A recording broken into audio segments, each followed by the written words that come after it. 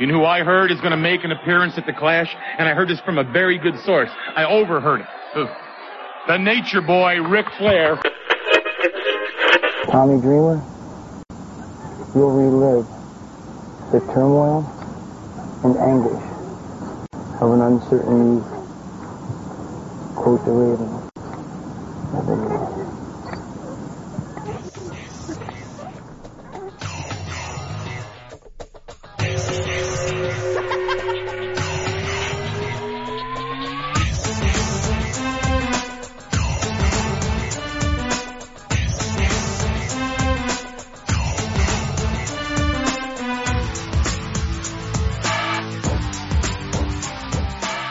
Hello, my name is Bob Bamber and welcome to the Wrestling 20 Years Ago podcast. We're going back in the time machine to January of 1995 for part 2 of this month's edition of the Wrestling 20 Years Ago podcast.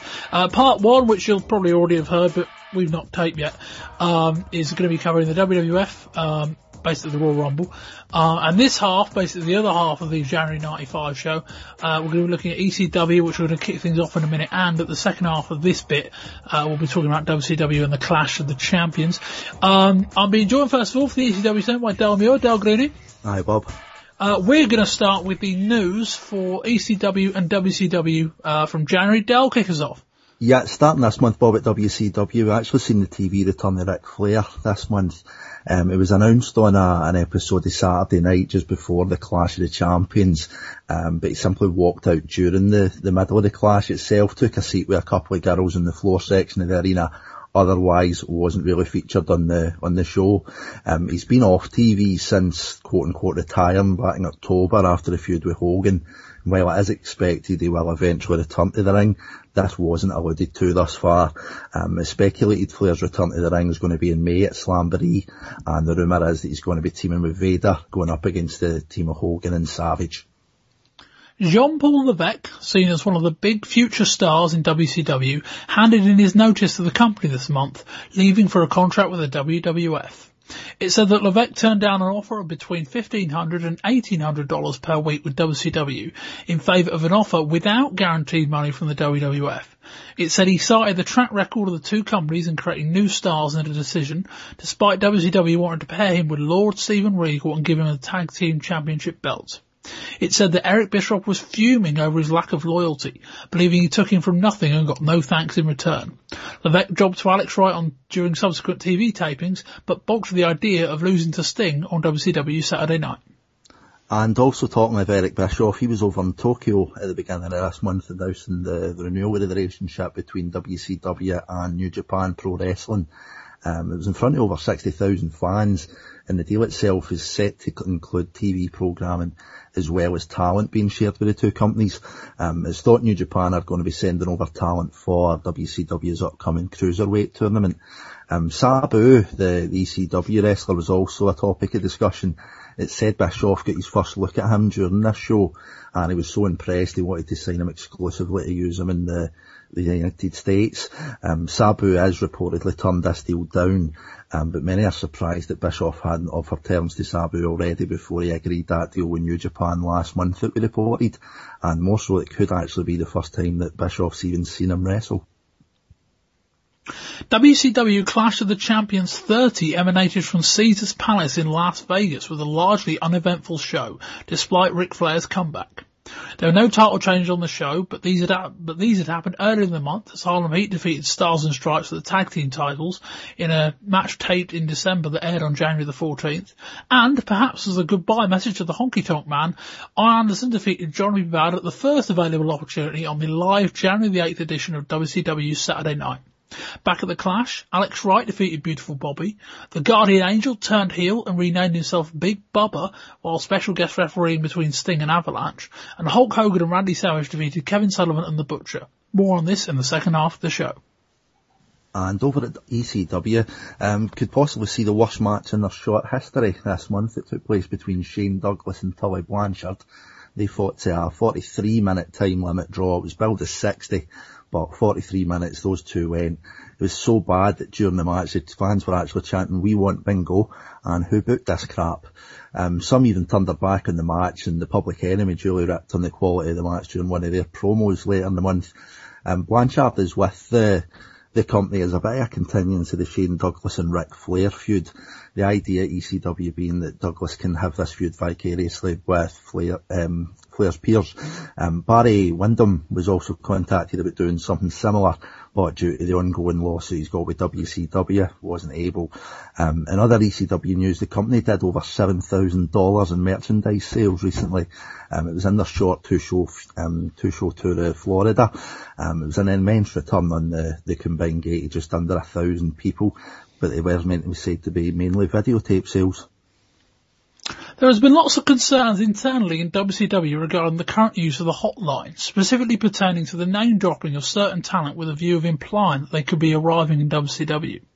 Names mentioned on television in the last month or so regarding the hotline include Roddy Piper, Bret Hart, Yokozuna, Lex Luger, Jesse Ventura, Jim Ross and others.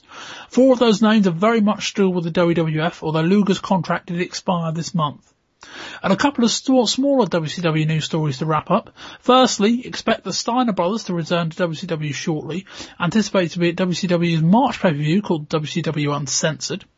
It's also expected that from May onwards they'll be raising the price of their pay-per-views from $24.95 to $27.50 to better justify Hulk Hogan's cut.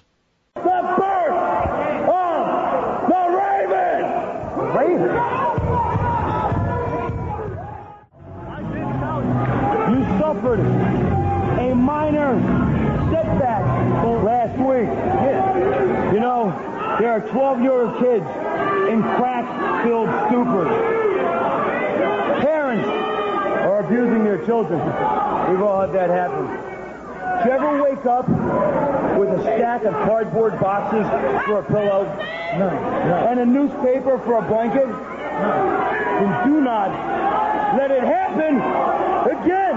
Sorry, it won't happen again. I want elimination by any means necessary. Yes. Quote your Raven. Nevermore. And we're now on to the ECW part of the show. Del, pretty much handing over to you. You've got all the TV notes and all the match reviews, so far away. A couple of big things in TV this month, Bob. We'll start with just before going through a full TV review of the month. Following up for last month in December, we announced that Steve Richards had claimed that he'd made a discovery of Scott Levy, the former WWF manager Johnny Polo. True to his word, the Raven character was introduced to ECW this month. It was played by Levy. It was followed up by a couple of strong promos during the month that we'll be hearing interspersed in the show, and it looks as if he's going to be starting a rivalry with Tommy Dreamer. At this point, two have still to meet, and Dreamer's reaction still to be heard on the TV show, but it does look to be a promising rivalry that's going to be starting soon. And next, the Bad Breed, Ian and Axel Rotten. They recently lost a match to Jason's Pitbulls, where the outcome of the match would force the losing team to split up. Got a match review coming up for it in a little while, but after their loss, Ian would attack Axel, leading to a feud between the two brothers in the near future. And after our fellow horseman Arn Anderson appeared last year, Tully Blanchard appeared on Hardcore TV this month. He was embroiled in a feud with Shane Douglas and received a match with the franchise for the ECW title, which we heard about at the start of the show. It's still to air on TV, but after the reports of the live audience, it appears we might not be seeing that anytime soon. Douglas would then cut an exemplary promo aimed at Blanchard that we'll hear later on, criticising his hypocritical comments decrying the actions of the Horsemen in the 80s and claiming he, Chris Benoit and Dean Malenko are the best example of the legacy left by the WCW faction. And lastly, Mikey Whipwreck celebrated his first anniversary as an ECW competitor last month. He would renew his rivalry with former TV champion Jason, whose newest asset is Mikey's first ever tag team partner, Paul Lauria. Let's do some shout-outs, Rocco. Oh, yeah, Johnny. First of all, I'd like to make a shout-out to our good friends, Sapo and Taz, the two bums that could never beat the Public Enemy. Shout-out! And second of all, let's give a shout-out to the crippler, Chris Benoit, and the shooter, Mr. D. Malenko. They don't mind being the second tag team in the ECW, behind, of course, Public Enemy. Right. Shout-out! Oh, Johnny, I'd like to make a quick shout-out to all my friends down at Titan Towers, because every week they be talking about us. God, every single week they be saying things about us because they keep saying the new generation, and everybody knows the new generation must be the ECW. Thank you, Vince. Hey, Rocco, let's give a shout out to our good buddy, the franchise. Shane Douglas. Yeah, for not only torturing Tony Blanchard for one single hour, but all them ECW fans for one single hour. Oh, Mr. Franchise, please call Public Enemy to get the job done. Somebody do the job. So on to the TV review proper, starting on the 3rd of January. Big focus on Mikey, as we said there. He's got his first anniversary now that he's been in the ECW ring. We've seen a short match with Donnie Allen, which Mikey eventually won, but during the match it was interspersed with a highlight package of Mikey's year in 1994. The background to the music video that's pretty popular with ECW was the tune of Beck's Loser. It showed Mikey's struggles with Mr. Hughes, the Pitbulls and the Public Enemy, and then it switched to the fluke wins that he got for the TV title, the defence of that, and then the tag title with Cactus last year as well. After the match which Mikey won with Donnie Allen, we then cut to ringside and Joey Styles is interviewing Paul Lauria, Mikey's first ever tag team partner. He then faked happiness for Mikey, pretending to congratulate him before then attacking him. After Mikey had got the worst of Paul Lauria, it was then revealed that Jason had actually signed Paul Lauria to his stable. And on to the 10th of January, start the show with, as we alluded to in the news, Steve Richards at ringside with Joey Styles. He introduces his new character, the Raven. New recurring segment for the month, which I actually thought was pretty interesting, Bob. I don't know about you, it was the Extreme Encyclopedia. We've seen in this one Sandman, or Smokus Brawlerus, Woman, or Foxus Greedius, and Too Cold Scorpio, or Grappus Acrobatus, all kind of set to medieval music. What did you think of this, Bob? It was fine. It was a nice thing. I think they have them on every show, or certainly the couple that followed. Pretty much. I mean, it's handy for people coming into the show for the first time as well. Obviously, try and kind of get an idea who people are, because I mean, ECW, as we've spoke about, is a pretty episodic program where you can follow the storylines week to week. Everything's pretty much got a meaning. So I thought it was pretty good of them to put these in. Last bit in the 10th of January, we've got Too Cold Scorpio in the ring. He calls out the shooter Dean Malenko and the crippler Chris Benoit. The two youngsters then come out, work him over, but Scorpio's actually got a scheduled match with Sandman.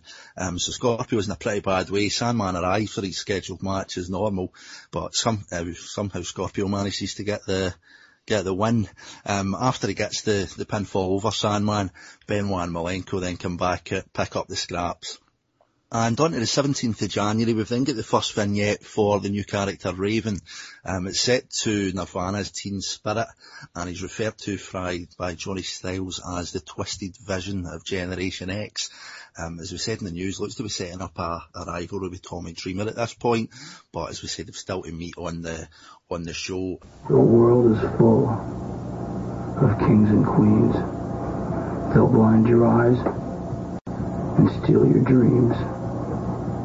Kurt Cobain didn't make it and left an entire generation of tortured souls behind.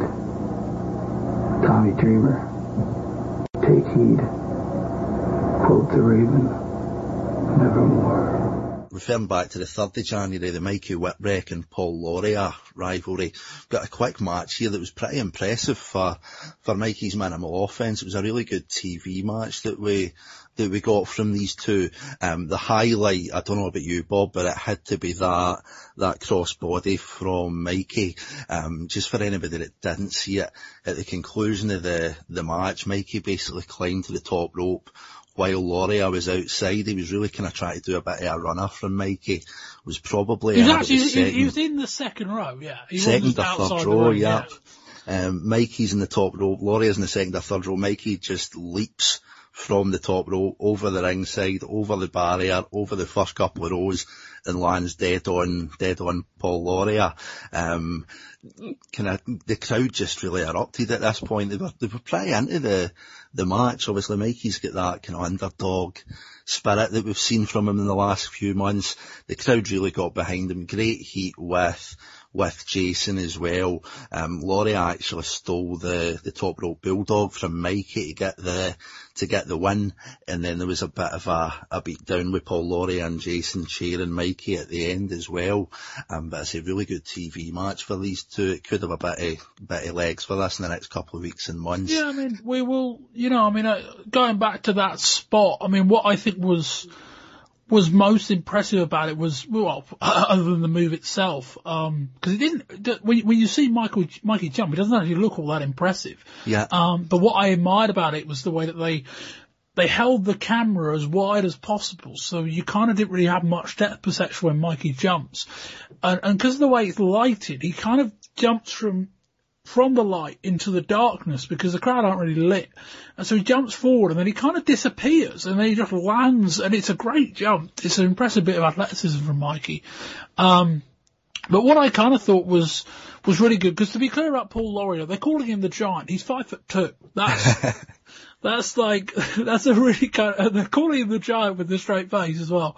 But what I really after all, Bob Jason is the sexiest man in the world, so. Well, that's true. But more kind of the point is that they're calling him the Giant, but he is 5'2". But the kind of, the best part of it is that they've clearly kind of looked at Mikey and gone, okay. And to underline as well, that January 3rd show is some excellent work kind of recapping Mikey Whipwreck in 94. But they basically gone, okay, well, if we're going to develop the Mikey character a bit further, we can't keep having him win these fluky ways. So he's going to have to quote unquote improve as a wrestler, certainly in the eyes of the TV viewer, by facing someone who he can wrestle against. So they brought in somebody who's similar kind of height, similar kind of size. And he had, you're right, Al, he had a very good match, I thought. Really good TV match, yeah. And I mean, it would probably have been match of the night, Bob, but as you've probably told with the amount of match reports we've coming up, really strong month for ECW with the in-ring stuff as opposed to the angles that we've seen recently. The next match that we're going to run through was actually a debutant in ECW. It was a Snowman, Al Snow, and he was going up against a familiar face from the NWA title tournament back in August, the Sama Nishimura. Just totally different from, I think, what anybody would be expecting from ECW. It was just a total wrestling masterclass. Kind of really grappling start to it. Almost a catch as catch can kind of wrestling style, but the crowd do get into it. Couple of hammerlocks and toe holds earlier on, really equal, both reversed. Joey Styles really great on the call as well. A lot of moves getting told that you kind of maybe wouldn't see in a WCW or particularly a WWF show where everything gets called, and just really sound wrestling logic as well. They're a backbreaker to Nishimura. Snow then works the back. Nishimura then goes for the figure four after Al Snow misses a knee drop as well. Just totally sound logic. Some strong style in the middle of it as well. Some strong slaps and forearms for each of them. A couple of reverse go behinds. Al Snow gets a perfect wheelbarrow suplex onto him. Nishimura goes for a couple of top rope drop kicks for a 2 count, and then Al Snow gets the win after suplexing Nishimura into the ropes, hits a springboard guillotine for the win. Just an absolute sound wrestling match, Bob. Yeah, no, this is the kind of match I shouldn't like. This is the kind of match that's too wrestling orientated, too kind of holds and counter holds and submissions, and the kind of match that would ordinarily take me out at the moment in terms of it doesn't really look like a fight. And while there was a lot of that in this, I really enjoyed this match because I think they timed it perfectly, didn't they? And there was so little wastage as well. So often, one of the things I don't like about this style of wrestling is that it seems like a lot of movement is wasted movement. A lot of it is like headlock, chin lock, run around, flip about for no reason, kind of, do the bit where they do the kind of, what one will kind of like push off the other on the ground and one will bridge using their neck. And I'm like, what are you doing? But there wasn't really a lot of that here. And when they needed the big spot, they went to it. And the finish was great. I mean, not the best finish on the show. We'll come to that in a minute. But the finish with you got Nishimura kind of draped over the top rope, kind of in the middle, kind of in line with the apron. And then Al Snow jumps to the top rope and drops a knee onto the back of his head, and then he flips back into the ring and pins him. That was really good. And Al Snow's a guy who apparently has been around for a while on the indie scene without really making a name for himself. Yeah. Reminds me a little bit, Dale, of the 1, 2, 3 Kid. There's definitely bits to him. He's got that kind of mixture of the kind of almost martial arts aspect to him, but then the high flying as well. I think it's a pretty decent comparison there, Bob. We've seen kind of the kid getting compared to Mikey with the kind of underdog side of it, but as you say, you can also compare him to the Snowman with this kind of technical mixture with aerial ability as well. And you could also compare them in the sense that neither one has a discernible gimmick. Well, yeah, that kind of, Al Snow's got that kind of, the gimmick itself is no gimmicks really in ECW. Even Joey Styles introduced them at the start. We don't need any fancy nicknames. Al Snow is a wrestler and you're going to see him wrestle. They call him the Snowman, which like, I mean, can you imagine, like, if he ends up getting signed by WWF, he hasn't got a hope. He's called Al Snow. The awful gimmick is already there. Like, I mean, if he gets an offer from them, run a mile would be my advice, because he hasn't got a hope. But then again, if he goes to WCW, Bob, there's a tag team in waiting there, the Snowman and the Avalanche. That's true. Very good. Well done. Let's just hope he keeps it with ECW to try and make a better name for himself first, so he doesn't get landed with that in the future. But the next thing on Hardcore TV, again, the 17th of January, just get a quick Public Enemy on location vignette. We see these kind of interspersed throughout the month, but this one's got Rocco and Johnny giving shout outs to the ECW roster by name, and then even gives a shout out to Vince at Titan Towers for realising that his new generation's actually in reference to ECW. Make of that what you will. As you were saying, Bob, finishes in the show, that Al Snow one was pretty good.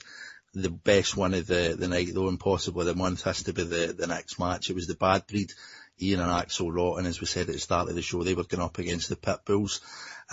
Just kind of cutting to the end of this match. It was a really decent TV match, but with the amount of reviews that we've got this month, we'll just skip to the end to let everybody know how that worked out, just in case you missed it. In the ring, pretty solid kind of fist fight really with these two teams. We've then got the finish of the match coming itself. There's a DDT in the middle of it as well, with a chair in the ring that looked pretty brutal. Both of the guys kind of bloodied involved in it as well. But the end of it ended up with Axel Rotten laying up the Pitbull 1, and it was laying him up to Ian that was on the kind of top rope, ready to go for a power bomb for the top rope to end the Pitbulls and get the 3 count. But the Pitbull actually manages to reverse the power bomb attempt from the top rope into a Hurricane Rana, or a Frankensteiner if you prefer. And then Axel turns back, faces the crowd, pretty confident, counts the 1, 2, 3 with the ref without looking. But little known to him, it's actually his brother that's been pinned after that Hurricane Rana, and the Pitbulls get the 3 count. After this, as we said at the start of the show, Ian then just turns on Axel for his just the sheer lethargy of what he was doing at the end. He gets a chair, starts battering his brother on the outside, rolls him into the ring, almost looks as if he's going to be going for a pile driver or a DDT onto the chair as well.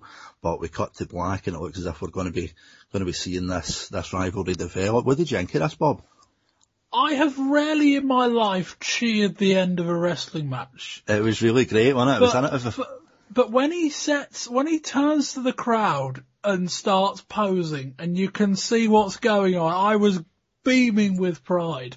This was a phenomenal finish, just because he didn't turn around and the rest starts pinning, and he turns to the crowd and he counts to 3. Yeah. Like, this is immense. I mean, whoever came up with that finish, like, just never book a wrestling show again, because you're never going to get as good as that. It was just great. Perfect.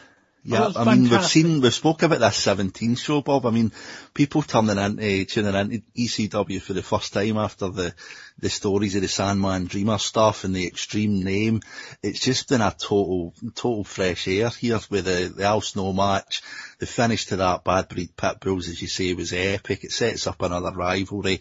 It was just totally out of the norm. And as I say, it's definitely a month of ECW that maybe most people wouldn't be expecting. The amount of kind of good finishes, the strong wrestling in the middle of it, the storytelling is good as always.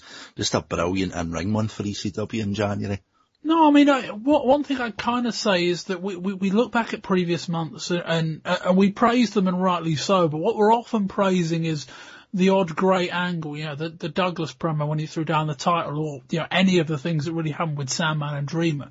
We were often calling great TV, what in reality was some very good stuff, but with excellent moments. What I think this month was more than any of the last kind of 5 or 6 we reviewed was that there was nothing especially special about anything in any of these shows, really.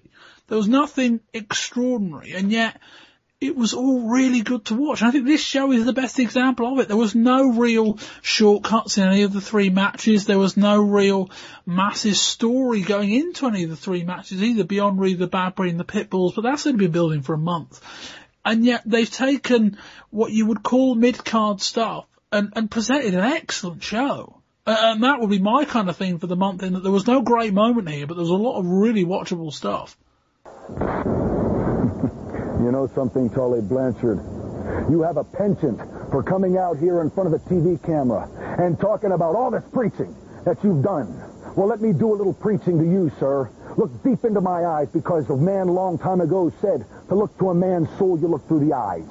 Tully Blanchard, through these searing eyes, I'm going to give you a sermon, Mr. Minister. A long time ago, my father told me, son, don't ever stick your hand onto another man's plate of food, because if you do, he might just cut off your hand. Tully Blanchard, when you stuck your nose into my business the first time around, I figured, okay, you're a great wrestler, and so I'll wrestle you for 60 minutes. You impressed me, Tully Blanchard. But this last time, when you stuck your nose into my business, when you tried to take the franchise and knock him off that top rung of the ladder, you did so after I took Ron Simmons and put him down and made him submit, made him TKO right outside of the ring in his home state of Florida. It didn't matter FSU former star or not, right on his home turf, in front of an awe crowd, as the mouth dropped open to the floor and they saw Ron Simmons surrender to the man they call franchise. And then you, sir, you had the guts to come down to the ring after I had set the belt down, after challenging anybody with guts in the building to step into the ring with the franchise.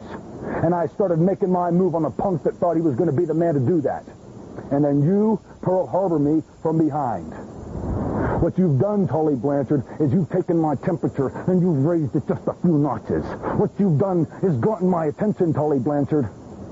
You've come out here and talking and preaching about how you used to suck up the cocaine and then told everybody in TV land, don't do it.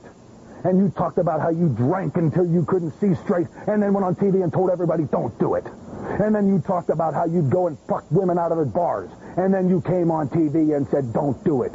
Why, you two-faced no good. Let me tell you something, Tully Blanchard.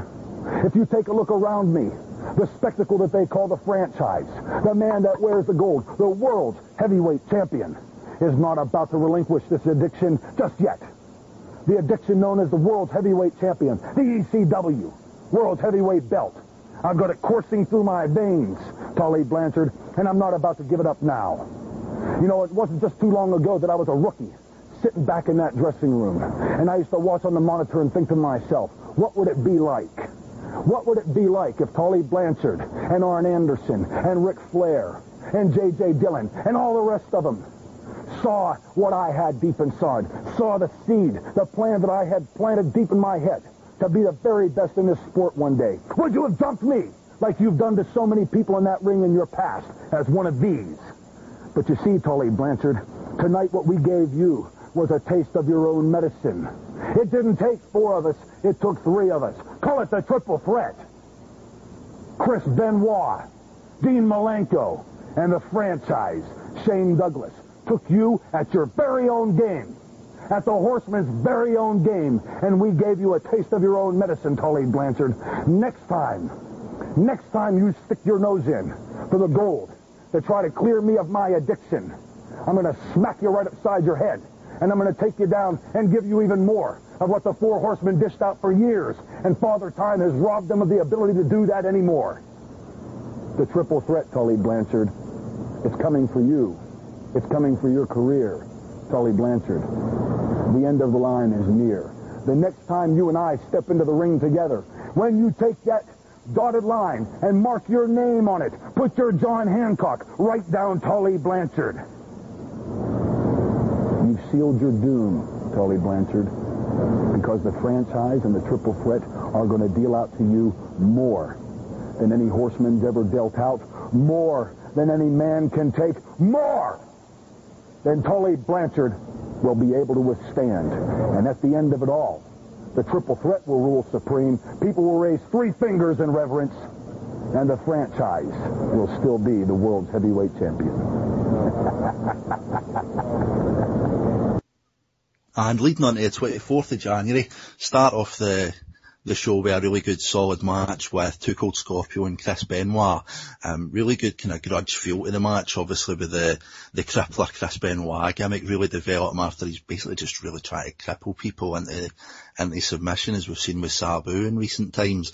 Really strong kind of start to the match. Benoit having to take a couple of moments on the outside to recuperate from the moves for Scorpio, really lightning fast at the start of it, and great athletic agility for Too Cold as we're used to.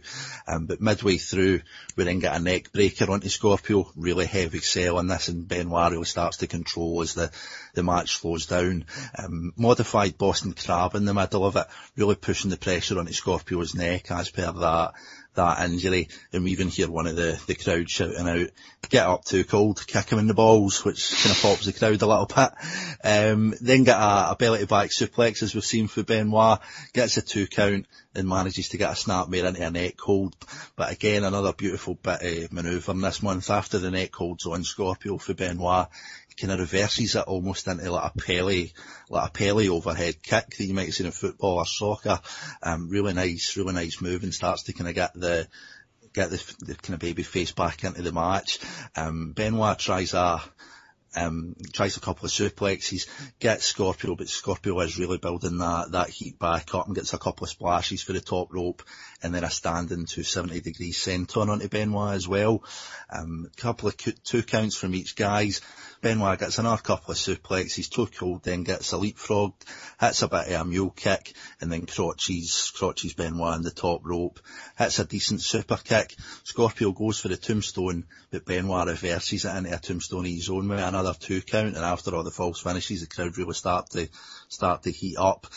Benoit goes for a back suplex, reverses it from mid-air. It was in the turnbuckle. Scorpio manages to reverse it into a crossbody, gets a 2 count again, and then a lovely moonsault for Scorpio as well onto Benoit on the mat. Later on in the match, Scorpio goes for the roll-up, but Benoit sits down on it, manages to get the 3, and another solid match for the month, Bob. Yeah, I mean, not much to add in terms of, there wasn't much incident or anything to majorly discuss, but a very, very good wrestling match this. Yeah, just another one for the month. After the match itself with Too Cold and Benoit, got another review of that Raven vignette from last week, but we've then got his first promo of the month as well, detailing his broken childhood. The pain and suffering of a childhood lost. An empty swing, an empty promise. A broken dream, a broken home. It's strange how laughter looks like crying, with no sound. And raindrops taste like tears without the pain.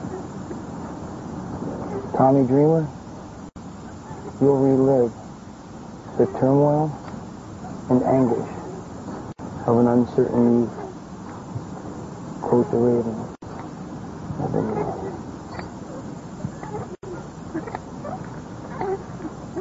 And just covering the end of the 24th of January show, we've got Shane Douglas and Ron Simmons, as we'd spoke of at the last month leading into this month. Their rivalry really picked up.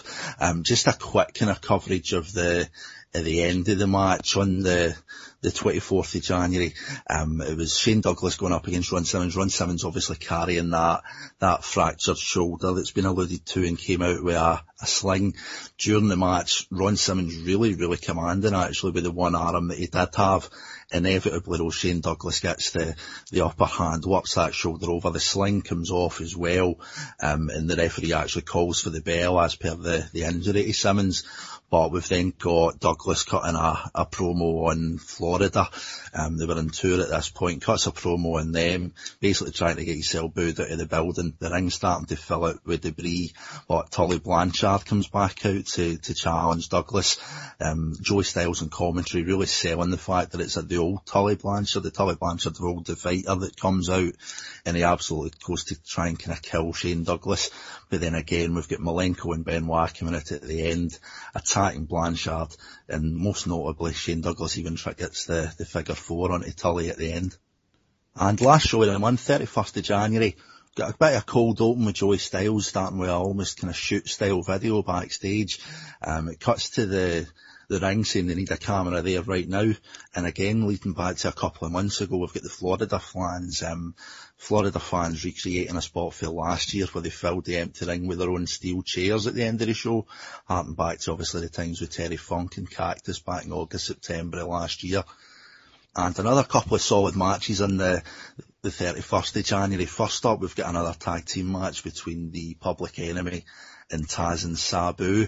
It was the 4 of these guys going head to head in a really solid tag kind of brawl, as much as anything else as you'd expect for these 4 guys. They really managed to do it well with kind of keeping a couple of guys in the ring at one time, but then having a couple in the crowd as well. Really innovative stuff as we're used to from Sabu. Springboard leg drop to the outside. There's a springboard corkscrew moonsault onto Johnny Grunge as well. Rocco manages to come up and save his partner. We then get some of the extreme stuff with some frying pans getting used as well. And we even see Taz launching Rocco Rock into a fire extinguisher cabinet. Johnny Grunge is kind of bloodied up at this point, but they managed to get rid of Taz in the middle of the ring.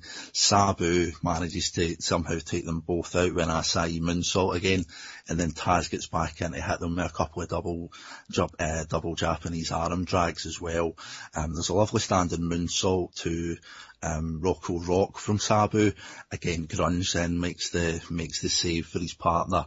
Again, suplexes from Taz, just as good as you're going to see anywhere else. Manages to nail Johnny, nail Rocco, but then we've got 911 on the outside with Paulie as well. 911 manages to get a hold of Johnny.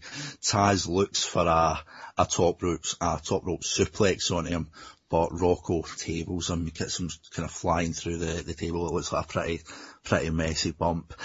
Sabu then goes for a rolling senton onto Johnny on the table as well. Rocco actually manages to get the pin on Taz. The bell rings, but then 911 comes in, chokes out the ref. Rocco Rock tries to kind of hit 911, chop the tree down with a couple of chair shots. 911 just no sells them, choke slams Rocco as well, choke slams the referee, and we get another solid promo from Paulie Dangerously at the end. Yeah, I mean, my only real, I have criticisms with this match and the Cactus Jack match and Sandman match that follows being on the same show, because they sort of kind of took away from each other, both being in such close proximity. But this is a really good brawl, a really good tag team type brawl with a lot of weaponry. The only real criticism I'd have would be that the finish with Rocco Rock kind of punching Taz off the top rope off the turnbuckle through the table kind of looked a bit weak in that it almost felt like they were trying to sell the table spot was the bit that knocked Taz out rather than the punch. The punch didn't look very strong. But other than that, a really good brawl. Sabu's fantastic, but we know that anyway. I mean, just the gall, the idea to go, while we're finishing the match in the middle of the ring, I'm just going to do a springboard senton over the top rope to the outside, through Johnny Grunge, through a table. Just like the idea of that. But this was a very, very nice walking brawl.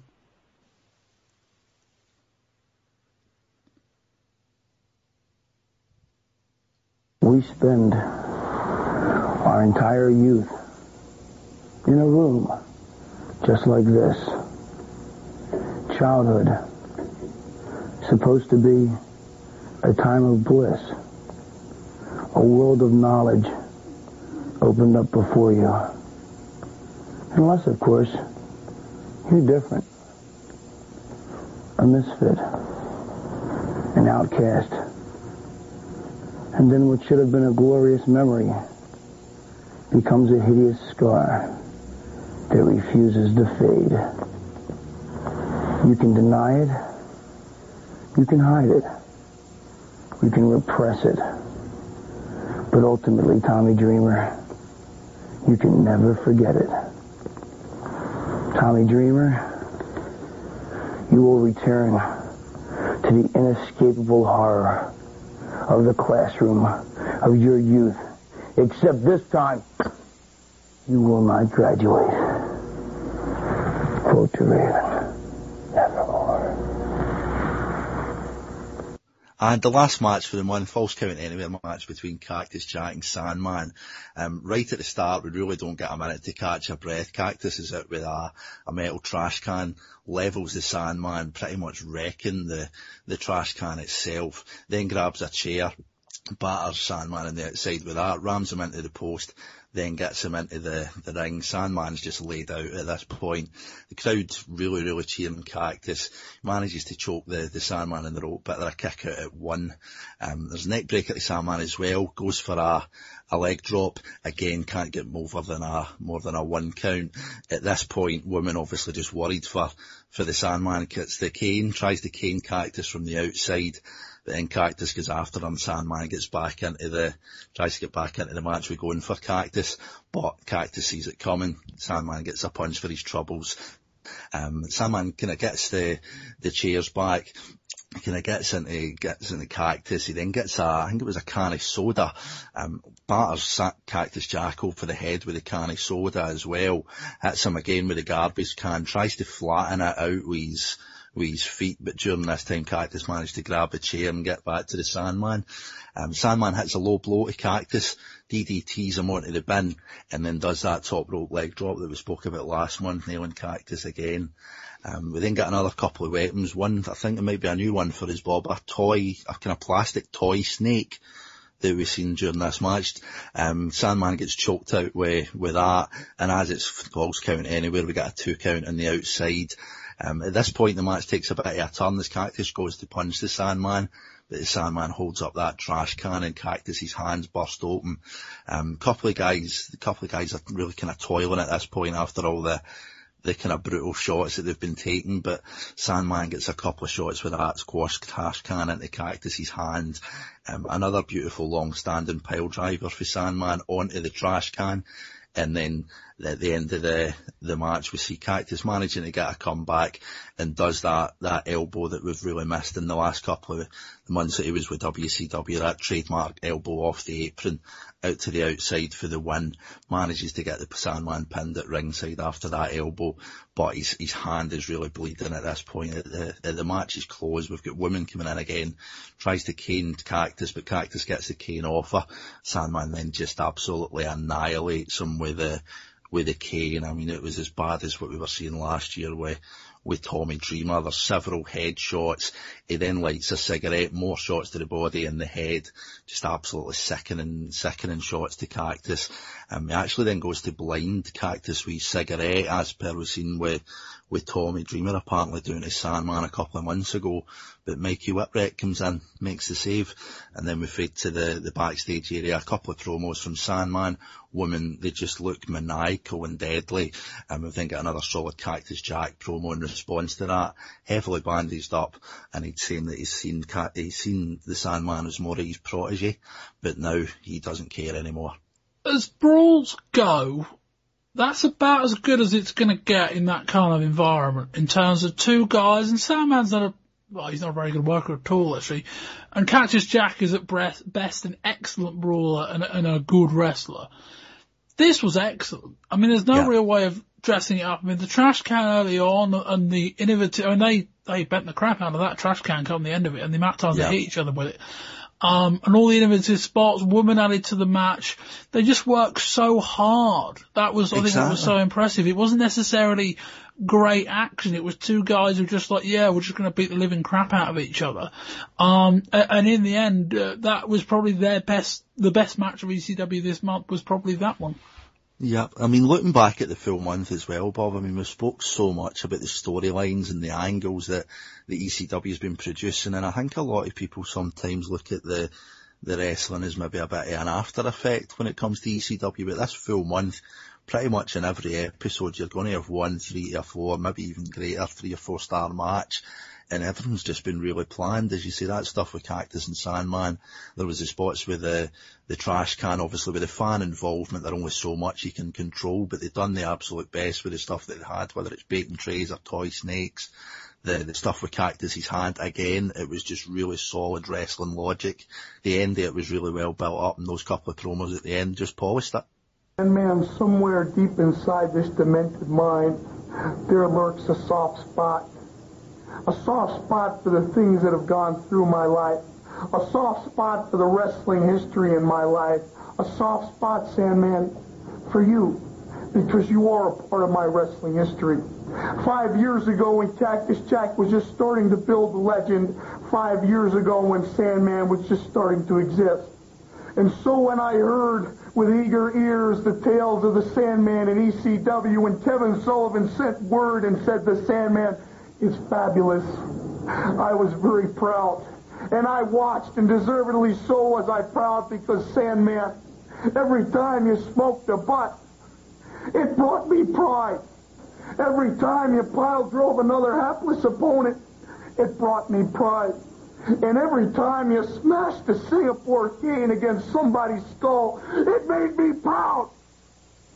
Because I knew who you'd taken your lessons from, and you'd learned very well. Because the Sandman doesn't, and still does not, care about winning. Just like 5 years ago, Cactus Jack had not a care in the world. And I hate to see it, but look into my eyes and you can see I'm a changed man. Because I like to win, Sandman. I like the ego gratification of the 1, 2, 3. I like to have my hand in the air, and I like to sign autographs. And therefore I've become a weaker man. Because, Sandman, when you chose to cross my path, you chose a living hell. Because you have awoken the sleeping giant, made me ashamed of the man I've become. And I guarantee and I make you a vow right now that I'm not going to be that man anymore. Because as of now, Cactus Jack doesn't care. You look at Steve Sandman and you remember real well. I put the garbage can across your head and you didn't go down. I put it across your head a second time and not only didn't you go down, but I saw the faint remnant of a smile. And I said the Sandman's playing head games with the master, and he's winning. So, Sandman, you've made my hand a useless weapon. I'm not a doctor, but it's hurt real bad. And now you've taken my psychological warfare out of the game. So I say to you, Sandman, let's let it all hang out. Where wins don't count. Where the numbers 1, 2, 3 don't mean a damn thing. To where the only variable that means anything is guts. Because you got 'em, Sandman. And once upon a time I did too. And so I'm going to look deep inside my soul and say, Cactus Jack, if you can't take the Sandman out in the most vicious match in the game, then maybe you better become a full-time daddy and forget about wrestling, because ECW ain't for the faint of heart. So, Sandman, I'm on my knees. I'm on my knees, and I'm asking you for the favor. You meet me in my match. Not falls count anywhere, because that's far too civil, and 1, 2, 3's count, and God knows I don't want them to. But, Sandman, Texas death match, where the last man standing wins it all. And if you can beat me, Sandman, in a Texas death match, a match made famous by the likes of Cyclone Negro, by the likes of Stan Hansen, by the likes of Captain Redneck Dick Murdoch, and by the likes of my idol, Terry Funk, then, Sandman, I'll walk away from this sport. and I'll walk with my head held low, because once upon a time the words Cactus Jack meant something in the world of wrestling, but as far as I'm concerned right now, they're words I don't deserve. So Sandman, you take the challenge and you beat Cactus Jack, then away I go to become a full-time husband, a full-time father. And I don't want that. No, Sandman. Del, let's look at the Raven. Johnny Polo comes across from WWF, and they teased us at the end of last month. I'm very impressed with what they've done since the debut in terms of the vignettes and the promos that we've heard throughout this show. Yeah. But I was not impressed with this debut. We didn't cover it much in the TV report, so I'll kind of go over it now. But we start the segment with Joey Styles at ringside interviewing, Steve Richards, whatever he's going by this week. And for me, this should have been a very short, very sweet setup promo that simply set up the debut of the Raven, and it went on way too long. It went on so long that the ECW fans in the ECW arena started and burnt out on a 911 chant. That's how long this promo was. Richard's talking about how this was the greatest thing in ECW ever, like more important than like the moon landing and what name dropped one of the presidents, I think, as well. It went on way too long, and the Raven comes out and cuts this very nondescript promo, but that bit's I'm alright with. But then they follow it up with the match, which was Richards against Hack Myers. A match so bad that the crowd chanted, "You both suck," during the match, and at the end of the match they chanted, "You still suck." And the match ended with Raven got in the ring, apparently loaded up his boot. I don't know how you load up your boot. It's preloaded. He seemed to like kick his boot on the floor, and the idea was that now it's loaded. I don't know what that means. He nailed Myers in the back of his injured neck with the referee's back turned. Richards picks up the pinfall and they walk off. That bit I didn't think was very good, but since then I'm quite impressed with what they've done. The story seems to be based on these vignettes so far. So he's coming in and he's going to feud with Tommy Dreamer, and based on the promo cut in the classroom, I'm guessing the idea is that there were school friends that Dreamer maybe, in theory at least, used to bully or whatnot, and now Raven's come back and is going to get his revenge. Is that the impression you get, Del?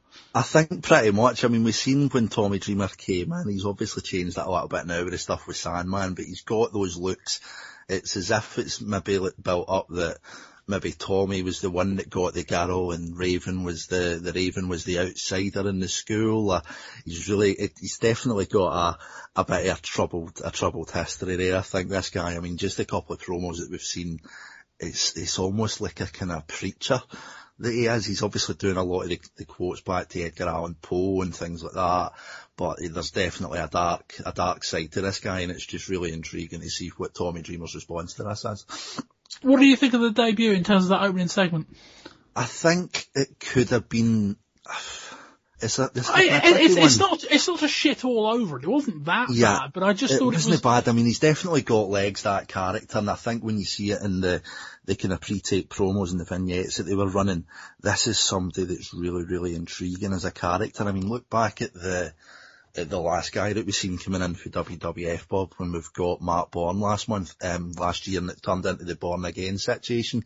Again, that could maybe have went longer than it did if they'd managed to get a more regular occurrence off him, but they've just got this knack of bringing in guys that, I mean, Johnny Polo just strutted about with curly hair and kind of awful suits with a polo mallet and hung about with the Quebecers coming out singing their song. It's just a total cartoon New York thing, but then when you see him now, it's almost unrecognisable. I mean, I just think that debut, it was almost as if it was more about young Steve Richards than it was about the Raven. Imagine what they do with Al Snow. If they can do that with Johnny, just imagine what they'd give to Al Snow. But when you've got a wrestler like that, I mean, Johnny Polo was never really anybody that we'd really seen much of, unless you'd seen him like Scotty the Body or Scotty Flamingo. Raven, we don't really know that much about him, but seeing that match with Al Snow in the middle of the month, what they could do for him if they wanted to give him a gimmick, they just seem to have that creative knack in ECW where everything just seems to turn to gold. Yeah, they just seem to be getting most things right, and other than the odd exception, they're hitting 9 out of 10, and that's like That's a pretty good return, that. You know what I mean? And, the Raven thing might have started a bit dodgy, but they've hooked me enough with these short little promos. They haven't overdone it too much, and they're kind of just slowly bringing in, like, his kind of motivation, and Dreamer hasn't responded yet at all. Very excited to see how this is. Anyway, that will wrap up this part of the show. Del, thank you very much for joining me this month. Thanks, Bob. You're on Twitter? Yep, Twitter, Del_Muir, MUIR, and obviously check out the blogs on the WrestlingTwitterYRS.com site as well. I was going to say, you've written a few this month. Just talk us through a couple of the ECW-centric ones you've... Yeah, battering them out. We've got a couple of ECW this month with Cactus Jack and Mikey Whipwreck. I'm just going to focus on Mikey's 1 year anniversary, the rise that he's had, and just the stuff that Cactus Jack has been doing, how he was maybe misused in WCW going back to last year, and then what he's been doing in ECW since he arrived as well. And as you said in the title, Bob, really turning water into wine. So a couple of reads there for ECW, but also some more generic modern day stuff as well. And I know you've started, or at least done, your end of year 1994 power rankings. That's going to be something we see more often. Yeah, we've got the Power 25 for 1994, and then going forward monthly, we'll probably focus on maybe a top 10 monthly, and then again culminating in a review in 1995 with the Power 25 again. But you can see how everybody got on last year. Judge it with the month that we've got upcoming as well, and then keep your eyes out for the Power 10 coming in from monthly. Splendid. That will wrap up this part of the show. We'll be back after this clip, and we're going to be reviewing the WCW Clash of the Champions. You know, 1994, it's history, it's in the past, and we can't bring it back. But one thing's for sure is that the past and the future go hand in hand. And I can't think about 95 without thinking about 94. Bottom line is, my character had been questioned many times in 94. But since the time that Nick Bockwinkel took my handcuffs, my nightstick, my uniform, till the time I beat the dog out of Harley Racing Vader in that ring right there, I've answered each and every question, each and every challenge, with every man, woman, and child that believe in me. That's why I can stand right here in the present and talk about the future. 95, the future of the Guardian Angel. The future of World Championship Wrestling, because the best wrestlers in the world are coming right here to World Championship Wrestling.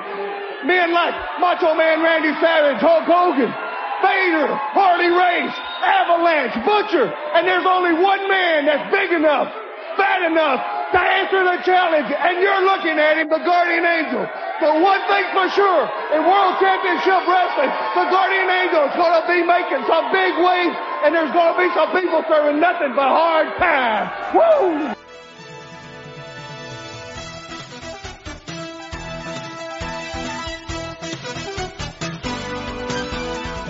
We start 1995 on January 1st with another WCW recap show from 1994 with Main Event. Bobby Heenan questioned given the fans a choice of match voting, describing it as dangerous. The only first-run match between Dustin Rhodes and Beautiful Bobby Eaton saw Colonel Robert Parker and the Blacktop Bully watching from ringside. Noteworthy perhaps was then Rhodes on commentary calling Dustin Rhodes in line for a WCW World title. Dustin won with a Bulldog for the clean victory. On January 7th for WCW Saturday Night, while minimal, it does look like they are turning Guardian Angel heel, with small changes to in-ring mannerisms and decisions. He says he's been questioned a lot in the past year and he's answered them all, and he's big enough and bad enough to answer the questions of the top stars in WCW. Nick Bockwinkel has announced that Sting vs Avalanche as a rematch at the Clash of the Champions, and he will be appointing the Guardian Angel as the special guest referee. Harlem Heat defeated the Armstrong brothers in a long by Saturday Night Standards TV match after the ref was distracted. After a Stars and Stripes tag match, Sherry ended up slapping Marcus Alexander Bagwell.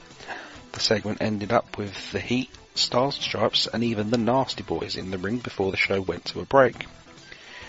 Mean Gene Okerlund talked on air about Honky Tonk Man walking away from the building at Starrcade, but stopped short of revealing much more of the story, instead using it as a hook for his hotline. In the main event, Johnny B. Bad defeated Paul Roma via a roll-up. After the match, Hulk Hogan and Randy Savage cut their first promo together, Hogan doing Savage impressions and Savage dressed in red and yellow.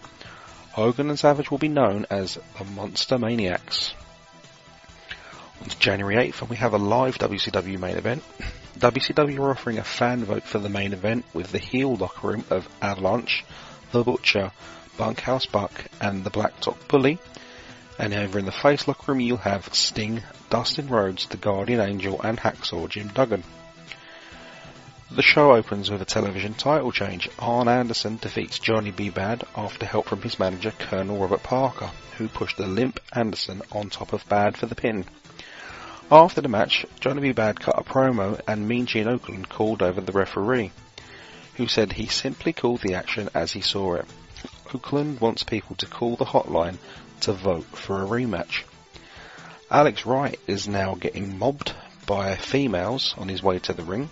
Shockingly, this doesn't seem to be replicated when the fans aren't paid actors at other events. The voted match Sting and Avalanche main event ends in a DQ with the Butcher and Kevin Sullivan interfering. After the match, Rhodes, Duggan and the Guardian Angel run out to make the save. On January 14th WCW Saturday Night Main Event, they announced that at the Super Bowl pay-per-view in February it will be Hulk Hogan vs Vader for the WCW World title. Nick Bockwinkel has made a rule that the pair must be put on ice, meaning they cannot be in the same building at the same time. Later on in the show, Vader says that he cannot be at Caesar's Palace at the Clash of Champions officially, but he does have a ticket for the show. On the Clash of Champions Control Center, Mean Gene Okerlund says that Ric Flair was in New York, but you'd have to call the hotline to find out what it was about. The insinuation with the New York line was that Ric Flair was meeting with the WWF, but the revelation on the hotline later was that Flair met with the exec of Gold's Gym. As taped in December, Harlem Heat defeated Stars and Stripes to win the WCW World Tag Team titles in the main event of the show. The match ended with Booker T pinning the Patriot, despite Booker T not being the legal man. During the finale, Kevin Sullivan said he's made a deal with Randy Savage before Starrcade. He says the only reason Butcher isn't the champion is because Savage must have reneged on that agreement. On the 21st January, WCW Saturday Night, Bobby Heenan mentioned in the opening of the show that he had it from a very credible source that Ric Flair will be at Clash of the Champions. Mean Gene Okerlund would also name-drop Jesse Ventura and Jim Ross for his hotline. On the main event of the previous week, Okerlund had also dropped Roddy Piper as a name. Kevin Sullivan faced his brother Dave. Surprise, surprise, the match ended after the interference of the Butcher, after Dave seemed to have the match won after hitting the Hogan leg drop. Butcher took a pair of scissors and ripped Dave's Hulkamaniac robe in half. After pile driving him, Butcher cut some of Dave's hair off, then cut up the boots that Hulk Hogan gave Dave that allegedly he wore when he body slammed Andre the Giant. WCW then aired a video package about Brian Pillman. Tony Schiavone said he was on his way back to the company. We can report his mullet is significantly more impressive than it was the last time he was on WCW TV. Brian Pillman spoke about his career in football, the end of the Hollywood Blondes and Baywatch in a segment filmed in a sit-down interview in a TV studio. He mentioned wanting to win the WCW Cruiserweight Championship. Then in the main event of WCW Saturday Night, the Nasty Boys faced the Stud Stable, comprised of Bunkhouse Buck and Dick Slater. The match ended with the Stud Stable being disqualified after Slater broke up a pin using his boot as a weapon. Right now, me and my main man, the Macho Man, are focused on Vegas, brother. Because there's a lot of things at hand there, brother. The whole world's gonna be watching. All the promoters all around the country, all the major TV stars, they're gonna be focused on Caesar's Palace, brother. Because the only thing that's going down in the wrestling world on that day or any other day is the Macho Man and Hulk Hogan against Kevin Sullivan in that no-good backstabbing Butcher. And you know something, Macho Man? What is it? Vader Time has got 2 tickets at ringside, brother. And Vader Time and Hulk Time just don't mix, dude. And Ric Flair also said he's gonna be there. Unbelievable. I can't believe you guys are testing the Monster Maniacs like, yeah, and putting our backs against the wall. Against all odds, you guys are checking us out to see what we're made of, yeah. And by using other people that aren't involved, cool people, people we like, Ric Flair, Beta, Putja, Kevin Sullivan, you're all in the danger zone, yeah. Clash of the Champions, the Monster Maniacs are gonna be wild, boiling over. Yeah, we are. You know something, Macho Man? What is it? The way I figure it, Ric Flair is out the back door, brother, because Hulkamania has already put him in the pasture. He's already in retirement, dude. So if he jumps in our face, he's biting off just a little bit more of the red and yellow that he can chew. But I gotta warn you, Macho Man. What is it? This Vader thing, brother. This Vader thing is heavy, man. The whole wrestling world has been waiting for Vader time and Hulkamania time to collide. But right now, with you as my side, we're gonna fight toe-to-toe and take care of that no-good Kevin Sullivan and Butcher, brother. But heed the warning, Macho Man. When you stepped into the pit of Hulkamania, we bonded forever and a day, brother. So if Vader jumps in your face, Ric Flair jumps in your face, do the thing off the top, Macho Man. Do it for me, brother. All points bulletin in Las Vegas, Nevada, Caesar's Palace on fire. And thank you very much to Del for that, and Colin for the TV review. We'll be hearing from him after we review the Clash of Champions. But on to the Clash of Champions, introducing first Chris Lacey. Chris, good evening. Evening, Bob. How are we? Very well, thank you. Well, we'll see how I am currently at the end of this show. And a debuting, Wayne Lithgow. Wayne, hello. Hello, Bob. We are reviewing the Clash of Champions. Wayne, kick us off with the results. Arn Anderson defeated Johnny B. Bad. That was to retain the WCW World Television Championship. Alex Wright defeated Bobby Eaton. Harlem Heat defeated Stars and Stripes to return the WCW World Tag Team Championships. Sting defeated Avalanche. Hulk Hogan and Randy Savage defeated Kevin Sullivan and The Butcher. Chris, what do you think of this show? Well, it was a show. That it was. Differing qualities. You know, it had some okay moments and some moments where I just sat there going, did I just see what I thought I saw? And that will all be coming out in the main event, that moment. Yeah. Plural. Wayne? Same sentiment as Chris, really. It definitely had ups and downs, more deep downs, and many of them. We will come to as we come to. I'm not going to comment. You're going to hear my stream of thoughts on this show as we come through it. Before we kick off this show, just a little bit of news that, well, I'd say would be important for the show, although they never acknowledged it on television, up to the point they actually contradicted themselves a couple of times. Harley Race was very much meant to be a part of this show, being sat at ringside with Vader. As it turned out, a few days before the event, he was involved in a fairly serious car accident. I understand he's okay. He's got some injuries that are significant but not severe or life-threatening, but he wasn't at this show. That didn't stop them mentioning Harley Race at the start of the show. It didn't stop them introducing Harley Race when Vader came out, and it didn't stop a few other things as well. But he wasn't on this show, but I need to preface that with that. But we start, obviously, with the Clash of Champions. We're at Caesar's Palace in Las Vegas. This show is actually being filmed or shown live from the West Coast on a Wednesday starting at 4:30 p.m. The reason they're on the West Coast, and they never usually are, but was because they had a big TV convention going on in Las Vegas at the same time, and obviously WCW wanted to, show themselves to be good in front of the big wigs and, introduce Hogan and Savage and all of that. So that's why they're there. But we start the show with Mean Gene Okerlund teasing that there may be more than 5 matches this evening. I don't know why. And says that Ric Flair is supposedly in the building. We start with the WCW television title match. Arn Anderson with Conor Robert Parker and Meng versus Johnny B. Bad. Bad hits a nice knee lift at the beginning of the match. Anderson climbs to the top rope. Bad hits a running drop kick and knocks Anderson straight to the outside. Bad then does a flying crossbody to the outside, taking out Anderson and Parker.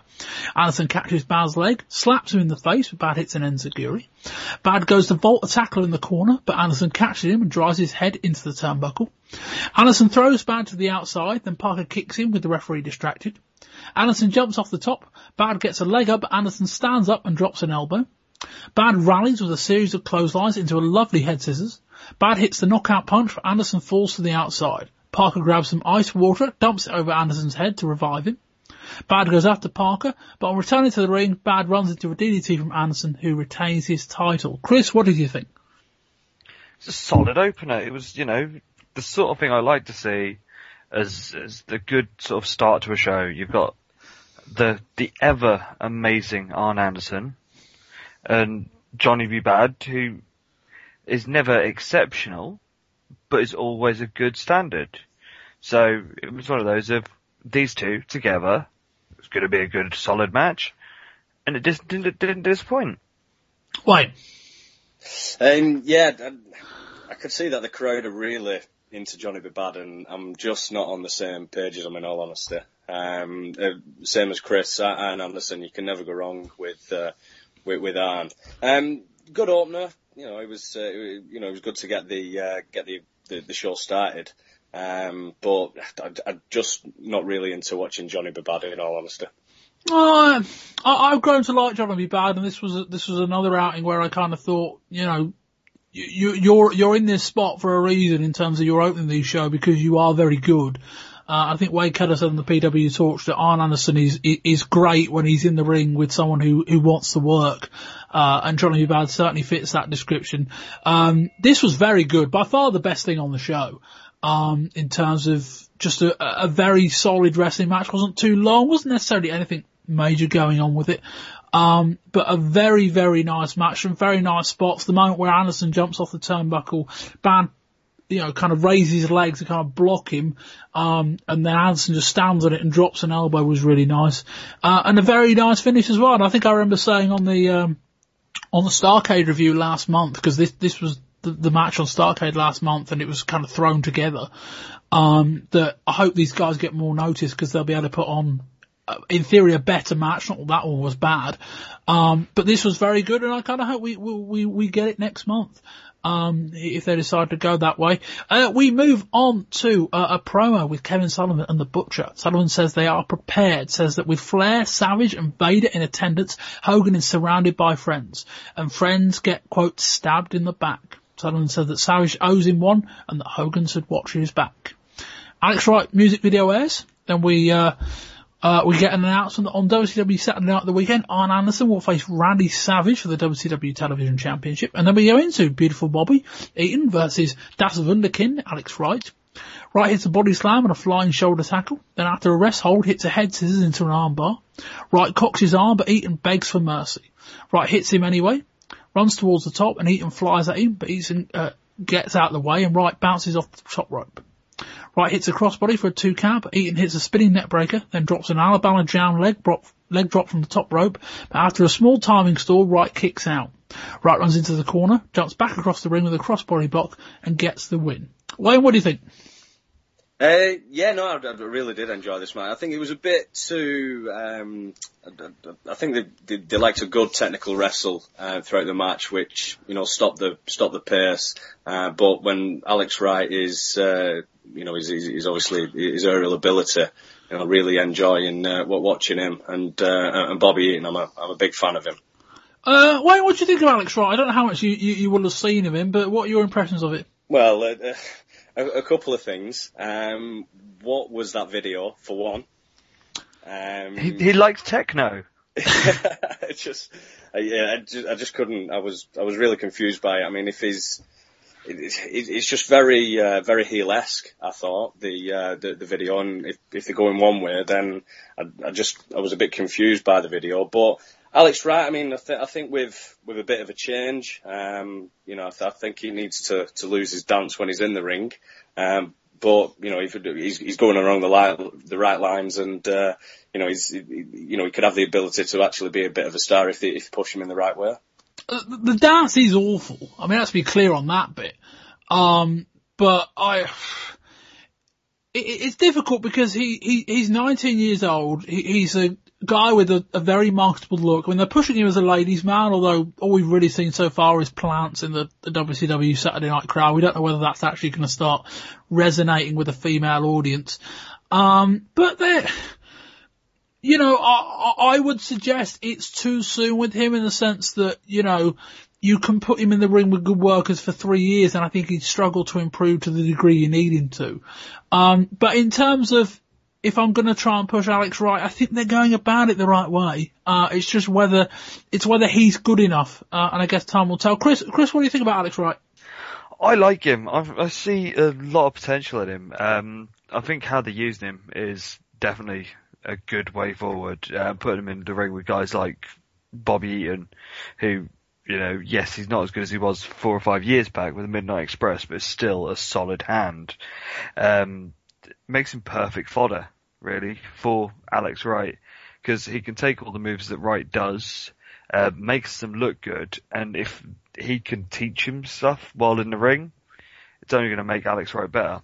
Though I do have to ask, does Das Wunderkid go clubbing in just his pants and jacket? Well, I don't want to know, is the answer in short.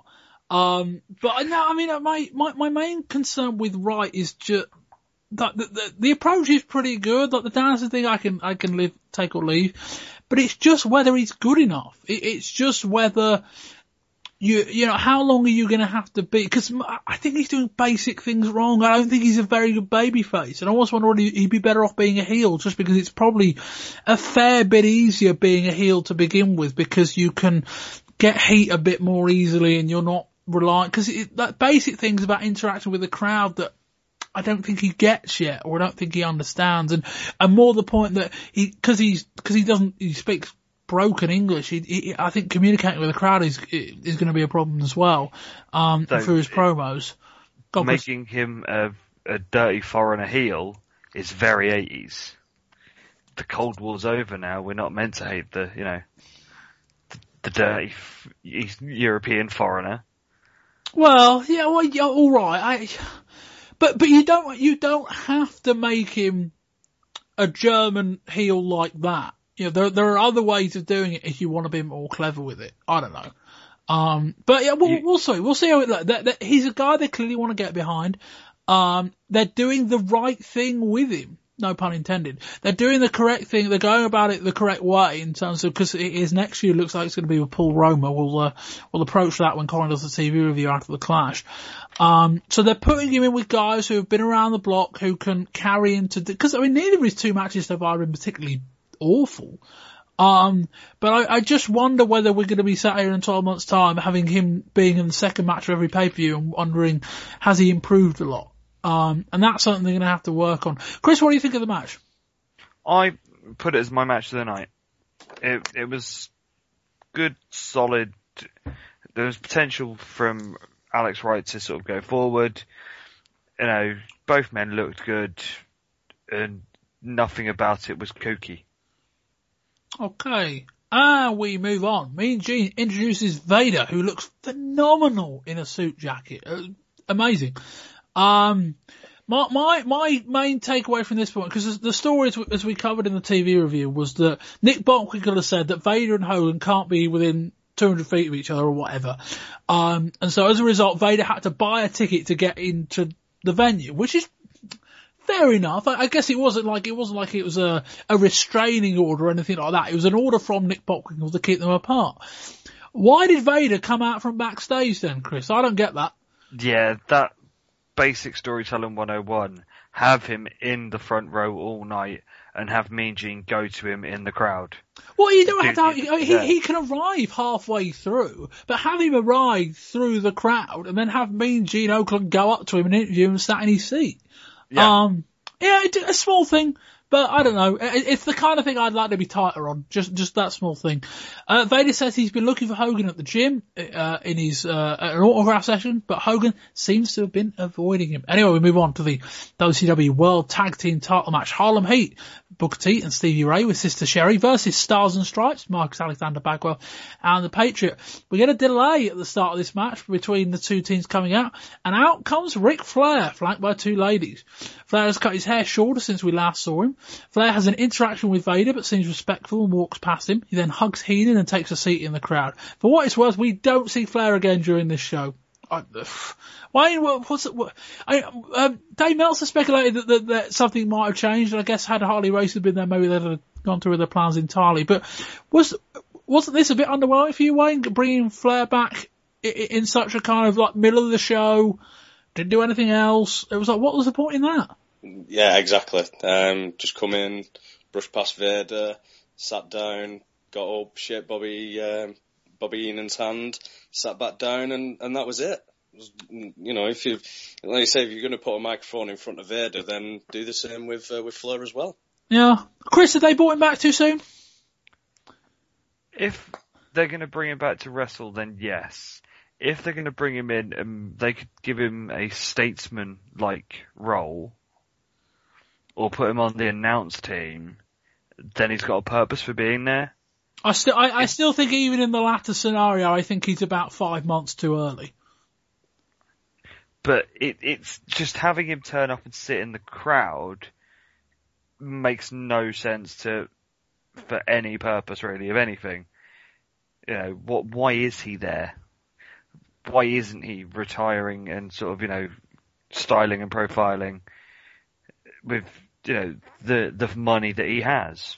It was poorly executed. Let's say that. It wasn't the superstar return I'd want to give to Ric Flair. I know they wanted to pop a rating. We're on live TV and all that, and they previewed it. They mentioned it the previous week on TV. I get all that, but it wasn't the tight execution I'd expect for a return like Flair. And I say it's not like he did anything. I could explain the rest if they teased something with Flair and Savage or something like that, but they didn't. Anyway, Stars and Stripes come out and the match begins. Bagwell unloads on Booker T in the corner, drives him across the ring but can only run into a knee. Bagwell drop kicks T to the outside, then Bagwell and Patriot drop kick Stevie Ray.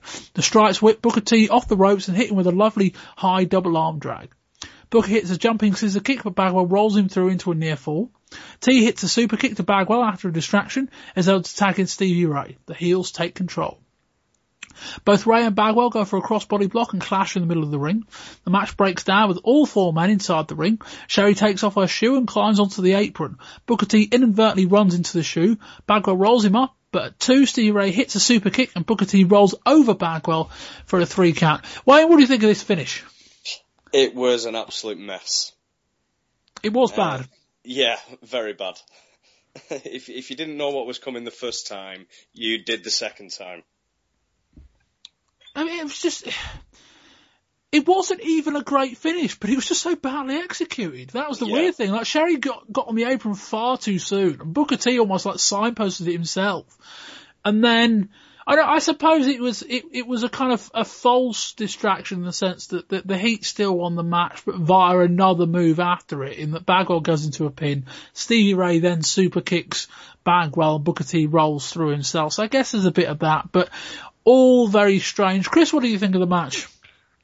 It was alright. I'm not a massive fan of Bagwell and the Patriot, but there's definite potential in Harlem Heat. I think you put those two against people that are a bit better standard, I mean, you could get a really good match out of them. I do like how Sherry is with them and is still up to what she does best, but she wasn't on form tonight. Thoughts on the match, Ryan? It was a bit of back and forth, usual. It was what it was, really. It was just the mess of the finish that spoiled it for me. Yeah, I mean, the match itself wasn't particularly bad. I mean, it was just a kind of fairly archetypal tag match. I think both teams are capable of better.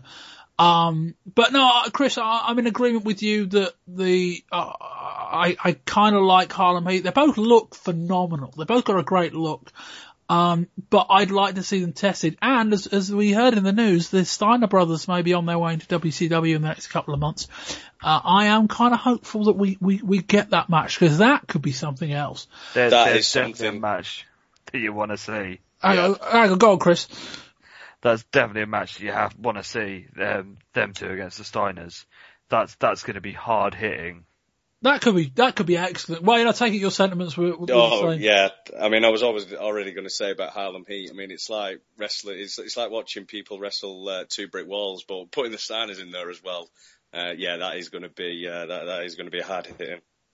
Yeah, I said like there's WCW's tag team roster. If they could, keep the. I like the Stars and Stripes. They're good. Harlem Heat, the Nasty Boys, adding the Steiners. All of a sudden, like there's some good matches there. There really are. Like, some different styles of matches, as we said before with the Nasty Boys. I don't think you want them trying to out-wrestle the Steiners. But if they all work with each other, some potentially excellent matchups. Anyway, we have a Hogan and Savage promo. I didn't make any notes on it, so I'm presuming it was just a fairly bog-standard promo.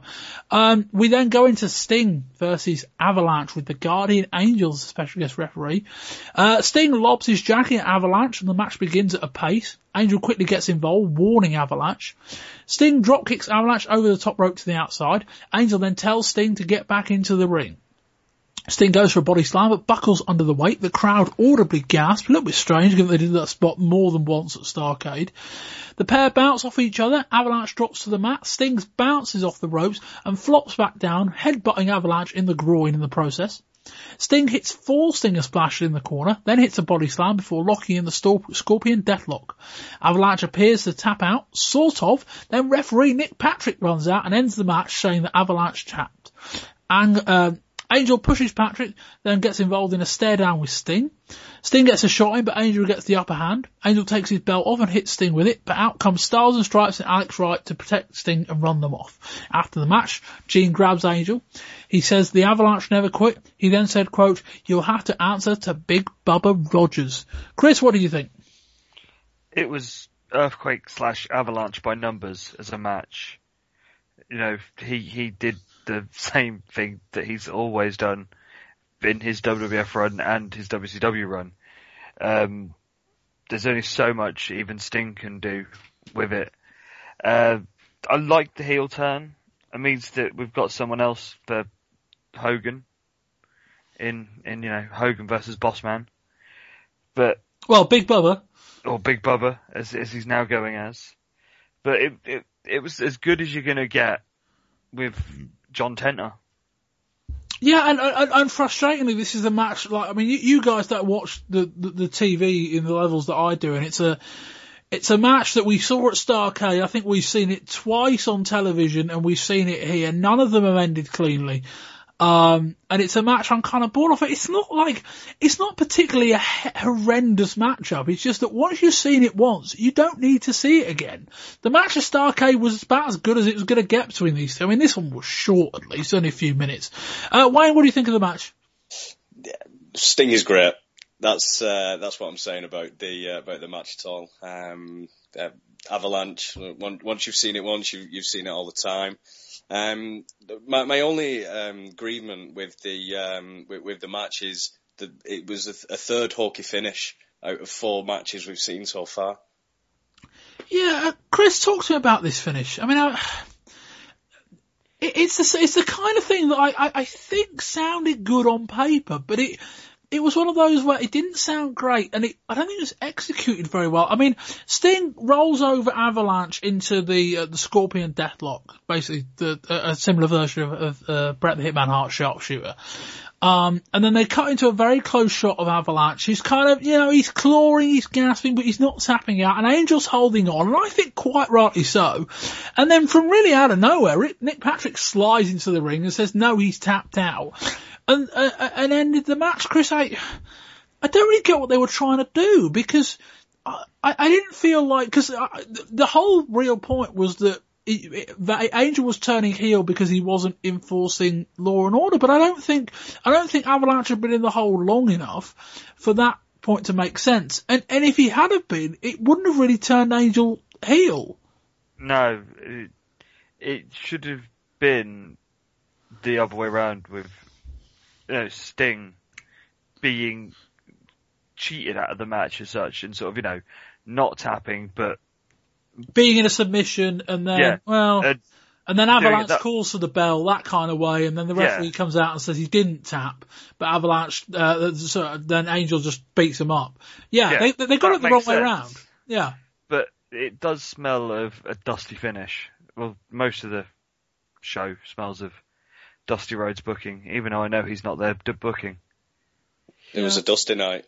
Yeah, certainly was. Wayne, what do you think of the finish? What was your kind of view on that? I mean, was it a bad idea, or was it just a badly executed idea?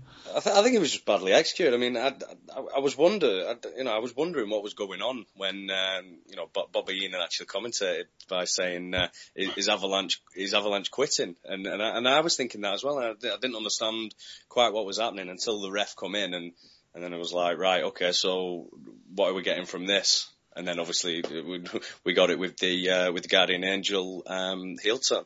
What frustrates me is that if the referees are on standby at this degree, can't we get them out in all the other matches? Like, it's so bizarre.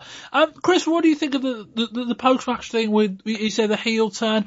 I mean, this is the second character, like, not just face to heel, although it has been. This is the second full-on character change that Ray Traylor, formerly the Boss, formerly the Guardian Angel, now Big Bubba, has had in less than a year. And it's like, this is all very odd. I don't understand why they're needing to do it. But as he has gone back to Big Bubba, I'm hoping he turns up in his Blues Brother attire that he was wearing in '88. I believe he was will last be. there. Having seen the promo clip for the next month, he is in Blues Brother gear. I expect fedora, braces, sunglasses. Yeah, you're going to get that from the promo shot I've seen. I think you're going to get that going forward. Talk us through that Big Bubba character, Chris. He initially sort of comes in as bodyguard for Jim Cornette in '88, whilst Cornette's managing the Midnight Express, and is basically just a hired heavy. Doesn't have matches, but is always there sort of getting cheap shots in. Is pretty much your silent bodyguard, a la Mr. Hughes. Okay. But better. Yeah. No, I'd go along. I think him being a heel's better, and I think the Guardian Angel character was weak. I just wish he could be the Boss, because I think that was the best incarnation of him. But we'll, obviously he can't, and this is their answer to it. I think anything's an improvement on the Angel, just for the fact that hopefully he'll be wearing some slightly better fitting ring gear. As used to just wrestling t-shirts in that, guys. Anyway, we move on to the main event. The three faces of fear, well, two of them, the Butcher and Kevin Sullivan, versus the Monster Maniacs, Hulk Hogan and Randy Savage with Jim Hart. Hogan's attention is drawn by Vader at ringside. Hogan hits a 10 punch on Butcher. Sullivan attempts to interfere, but Savage cuts him off. Hogan tags in Savage and he hits an axe handle from the top rope. Savage unloads on both wrestlers. Hogan then bites Butcher on the head. Butcher then locks in a sleeper hold. Savage desperately tries to get involved, but the referee stops him. Butcher releases the hold and Hogan appears to be passed out. The heels celebrate and Savage climbs to the top rope, drops an elbow and, quote, revives Hogan, who jumps straight back up and wrestles the next 2 minutes. The whole thing never happened. Savage gets thrown over the top rope. Schiavone cries for disqualification, despite the fact guys going over the top rope happened at least 2 more times during this show. Savage then gets drilled into the ring post and Kevin Sullivan attacks him on the outside. That beatdown goes on for a number of minutes with Savage in all kinds of trouble. Savage gets a jawbreaker and makes it to Hogan, who unleashes on both Sullivan and Butcher. Savage recovers far too quickly and hits an elbow drop. Hogan drops the leg and wins the match. We'll cover the aftermath of the match in a moment. Chris, what do you think? Why? How does an elbow drop mean that you then superpowered and can just fly up? He lost the match. He actually lost the match. This is the second time in 6 months. Hulk Hogan has lost a match cleanly.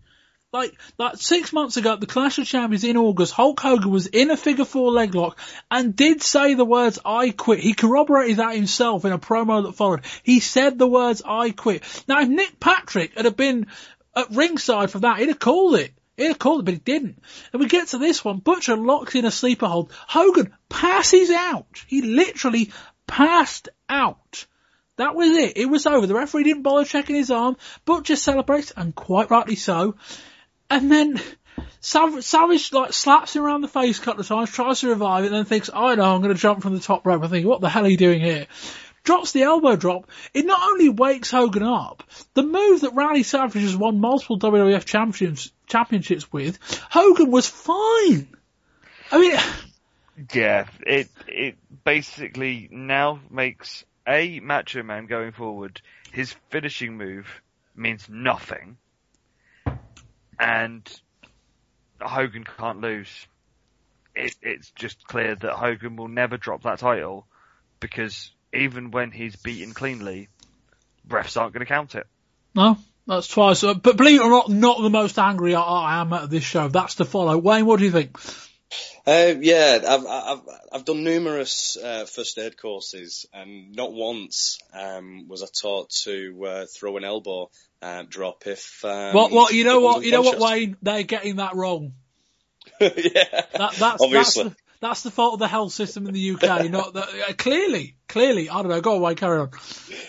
No, but the other thing as well is if, like you said, if Hogan was knocked out and the Butcher had obviously just won the match cleanly, but then the referee is saying, you've not won the match, he wasn't counted. Why go up on the turnbuckle and celebrate? Why not just go and pin him? It was just a calamity. I think you're looking for logical sense in one of the biggest plot holes I can ever think of in a wrestling ring. I wouldn't buy. It really should have pinned him after Savage had dropped the elbow. That was the match. Well, yeah, obviously. I don't know. Chris, we get later on in this match, and Savage gets. The match got fairly decent after that. It was all right, and then Savage gets a fairly significant beatdown for a number of minutes. Finally, gets the hot tag to Hogan, and then within about 30 seconds, Savage is on the top rope, dropping an elbow again. Yeah. A disappointing lack of psychology from someone who should know far better. It seems to be fuck logic. We'll do as we please. Is the only thing that I can think of that is it really was a moment of, we have been given a hiding for so long. I should sell. Nah, I'll drop an elbow. It's fine. And I've noticed it recently quite a bit with Hogan, but I have to bring it up. How is his style of wrestling a face style? With his back scratches, eye rakes, and cheap shots. And biting people. Yeah. How? It's not really, is it? It's one of those. It's been more so recently watching this stuff than sort of noticing it in WWF, but I have gone back and he did the same there. How is he the big American hero and when he doesn't wrestle clean or stay within the rules? Chris, you exposed a massive plot hole. The whole of Hulkamania is built on a lie. That's the best explanation I've got for that. I don't know. And yeah, I say that bit aside, those two bits aside, it wasn't actually an awful match. Hopefully, Mercy B, this is the end of Three Faces of Fear. Hopefully. Anyway, post-match. Vader comes in, knocks Savage out of the ring. Vader then gestures to the crowd. Hogan attacks him and Vader no-sells some particularly weak-looking offense before finally Vader hits a lovely powerbomb on him. Wayne, what a magnificent way to end the show. Vader, the big heel on top, powerbombs Hogan, looks strong. What a fantastic way to start this feud. Yeah, and then... Whoa, you got a bit more. Sorry to cut you off. That was the director's ending. That was Bob's ending of this show, but it went on. Hogan pops straight back up. No sells the powerbomb, lays into Vader, him and Savage run off Vader, and they've ruined it, Chris. They've ruined it. It's awful. It's called Hogan Has Creative Control.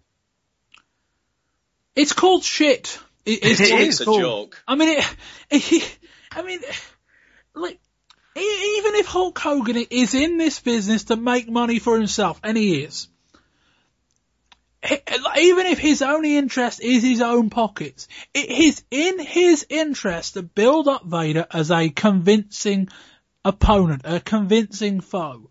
And laying down for him here would have been the perfect way to do it. End the show like that, but he popped up. Generally one of the most boneheaded thing I've ever seen. Yeah, as I say, the thing is, Hogan gets a cut of the pay-per-view revenue. So, going into the first big pay-per-view of the year that doesn't have anything to do with either Flair or Hogan versus one of his mates. All Randy Savage in the main event. We could get a massive buy rate if you make Vader go in and looking strong. So if we go with your director's edit, I want to see that match. Can Hogan come back against Vader? The WCW Clash 30 edit, what's the point? Because, Hogan is Superman. Wait, I didn't dream this, did I? I hope I did. Unfortunately, not. Vader and Hogan is the match we've been crying out for a long time. Done the way it should have been. We should have all been eager to obviously get the next pay-per-view. But Hogan leaving it on top, as he does always, it ended up being a damp squib. The only rationale is that Hogan's losing next month. That's the only thing I can think of, and they're literally just thinking, screw it, like, we're going to make them feel like the title change is impossible, and then we're going to do it. And it's completely counterproductive, but that's, as I say, it's not about Hogan looking after number one, because if Hogan was looking after number one, Vader would have done him here. Vader would have gone over looking strong and Hogan would have won the match next month. That's Hogan looking after number one. This isn't it. This is, I don't know. Is his contract not enough and he's just wanting to save face for himself? I don't know. I can't come up with a reasonable explanation why you do it. I mean, look, because you can no sell offense from now until the end of time if you want to do it. Be my guest, but you're not going to draw because nobody's going to believe you've got opponents. Chris, you can speak to this. Hulkamania in the WWF was built up on the basis that they built up people who people believed were going to beat Hogan. Now, most of the time they didn't, but that was the idea. That was the success. It was a very, very basic formula time and time again. The heel knocks him down. We get to the big match, Hogan wins. That's the formula. I don't know, if they'd have done this for Hulkamania, he'd be retired now. He wouldn't have been half the star he was. WWF would be a different company. If Hogan... If they were still in existence. Would have been, if Hogan had done this there. Because how they did it there was you would get, for example, Earthquake came in, destroyed Jake, then destroyed Hogan. Hogan was out for 6 months, comes back, gets his revenge. You want to see that. Andre attacks him. Andre's never been lifted off his feet. Andre never loses. You want to see if Hogan can do him. Hogan and Macho Man, that year-long feud. Macho Man kept coming out on top. Can Hogan beat him? Him and Warrior, two immovable people that would somehow keep getting wins. One of them's going to have to lose. You want to see it. Can I cut in on the Warrior point? Because we say it never happened in the WWF, but there is a similar thing with the Warrior thing when, what year was there WrestleMania match, Chris? 90. That was what, WrestleMania 6? Yeah. And the finish, if I recall that right, was Warrior pins Hogan and Hogan kicks out on 3. And Hogan pops up, if I'm recalling this correctly. Yeah, he Are there any parallels with that? 3.5. Are there any parallels with that, Chris, with what we've seen tonight? I suppose he doesn't, really want to lose. But he didn't lose that match. He lost. Yeah. That's the thing. He did lose. That was the thing. He lost what it to stay strong, didn't he? Yeah. But because Vince was there saying, this is best for business. This is how we're going to do it. This builds you and him, and we can do a return on these things. Someone was holding the leash and not letting Hogan just go, I want to do this.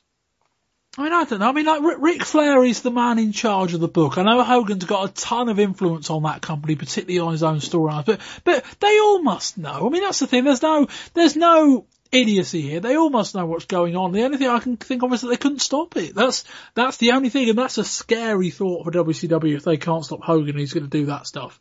Because he's going to bring them down from the top if he continues to do stuff like that. Wade, any more to contribute? Well, yeah, going through the Vader bomb on Hogan. And then Sorry, it was a Vader power bomb. Vader bomb was a very different move. Yeah, sorry, my mistake. Vader power bomb.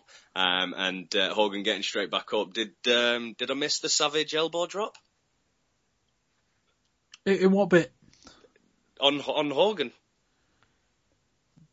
What, during the elbows during the match to revive him from his coma? Yeah, he bounced up at the same pace as. Yeah, Hogan. I mean, to be clear, I mean, there are differences in the sense that, like, the storyline, the suspend all rational disbelief. The storyline around the Savage bit was that Savage drops the elbow and it revived him. Hogan did briefly start selling this move. Vader turns back round, poses to the crowd, and then Hogan pops up. A bit like, you might say the Undertaker pop up or something like that. That was how it was. It wasn't like Hogan, hit the mat, rolled over and stood back up. He did sell it briefly, but it's just, I can't put it into words. I really can't. It's just so bad. It's, whatever. Anyway, that'll end this review. Wayne, your overall thoughts and a score rating out of 10? I give it a 4. The Alex Wright, Bobby Eaton match, as I said, was, apart from, the arm locks all the time, that was an enjoyable match. Sting and Avalanche, even though we've seen it a lot, like I said, I really do enjoy watching Sting, and, in quick matches like that he's often, enjoyable. But, no, the 3, out of the 4, hawky finishes and then that main event was enough to just put me off and wipe this from my memory. Chris? It's got a 3. And it's only because those first 2 matches were even semi-reliable enough to sort of keep the show going. If we'd have had the Bob edit, I feel that there may have been a few extra for, the fact that Vader looked strong at the end. But the WCW edit has killed it. Yeah, I was kind of halfway through the main event. I was ready to give the show a 4 because it wasn't a particularly good show. I thought the opener was better than you were selling it. I thought the second match was probably worse than you're selling it as a collective, but I thought it was a decent show. I think had the show have ended when Vader had powerbombed Hogan, I'd have given it a 6, but I downgraded it to a 1. I'm so angry, upset, annoyed. I don't get it. It's like, as I say, Hogan could be the most self-centered guy he wants, but if you want to make money, that's not how you do it. That's not how you've done it. You know what I mean? Hogan's been in the business long enough to know how he made his money. I don't know. But yeah, very, very angry at that, and who knows where it goes from here. I mean, supposedly the theory goes that Vader might win the title. I suggest that if Hogan's going to do that to Vader, that he won't be. I don't know. Anyway, that will wrap up this part of. Oh no, we've got TV review. There we go. Right.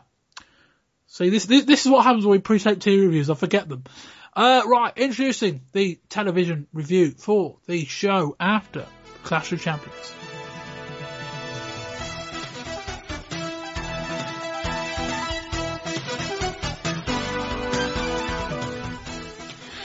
After the Clash, we're on to January 28th, WCW Saturday Night. WCW in recent weeks have made a real improvement, building main events throughout the show, with wrestler comments at the start of the show and right before the advert breaks. This week, it's Randy Savage versus Arn Anderson for the TV title. Paul Roma walked out to ringside during an Alex Wright squash match. The announcers are saying that there may be some jealousy of Wright from Roma.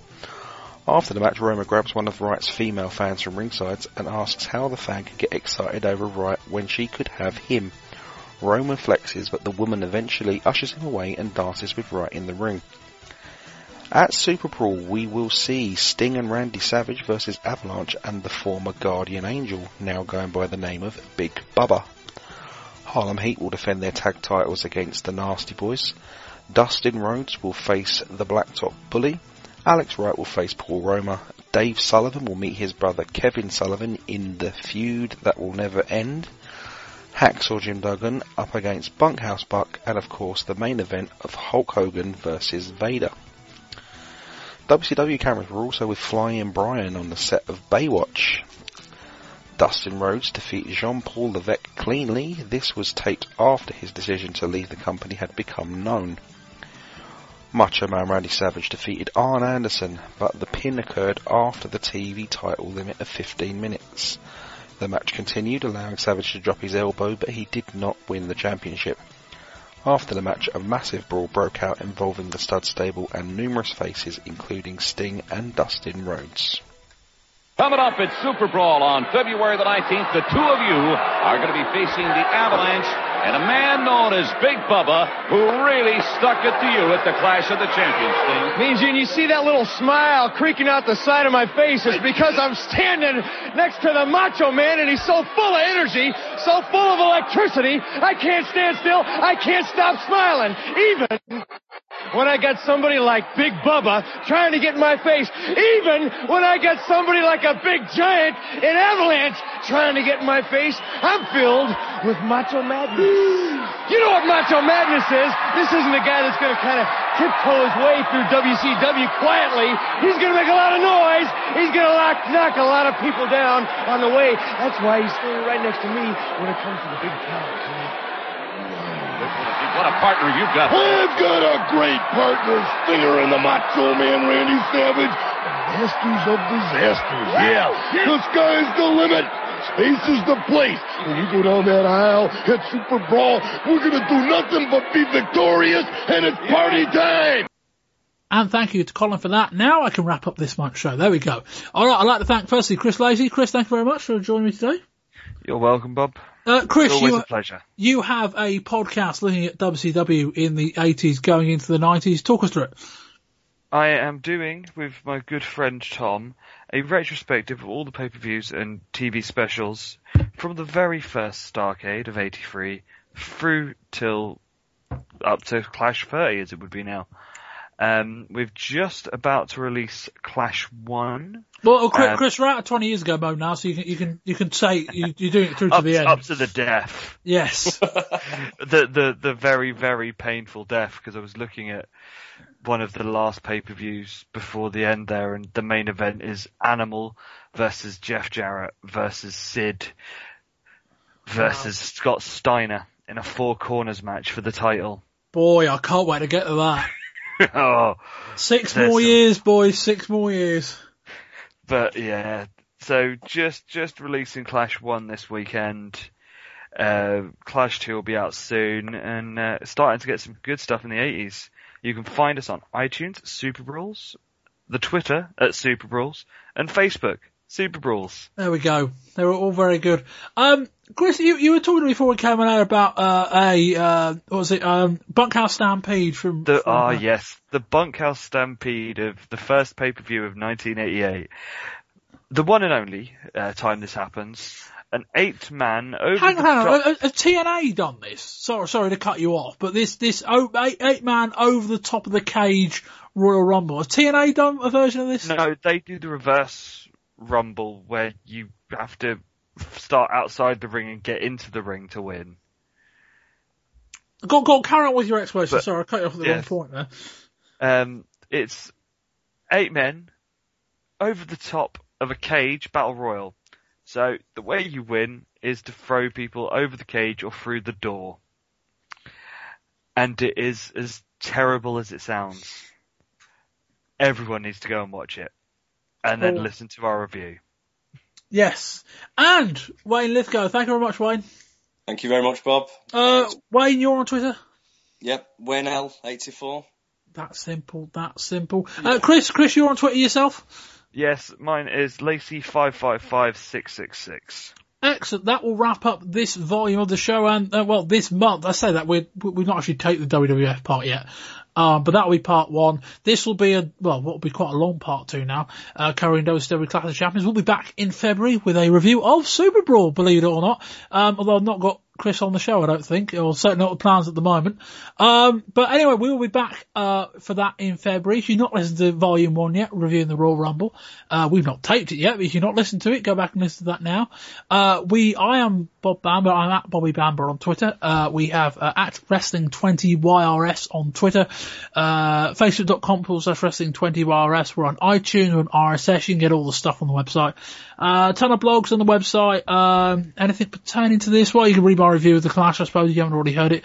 I did also look at the Three Faces of Fear. What were they thinking was the title of that blog. And that will do that. I've been Bob Bamber. This has been the January 1995 edition of the Wrestling 20 Years Ago podcast. Until next time, goodbye.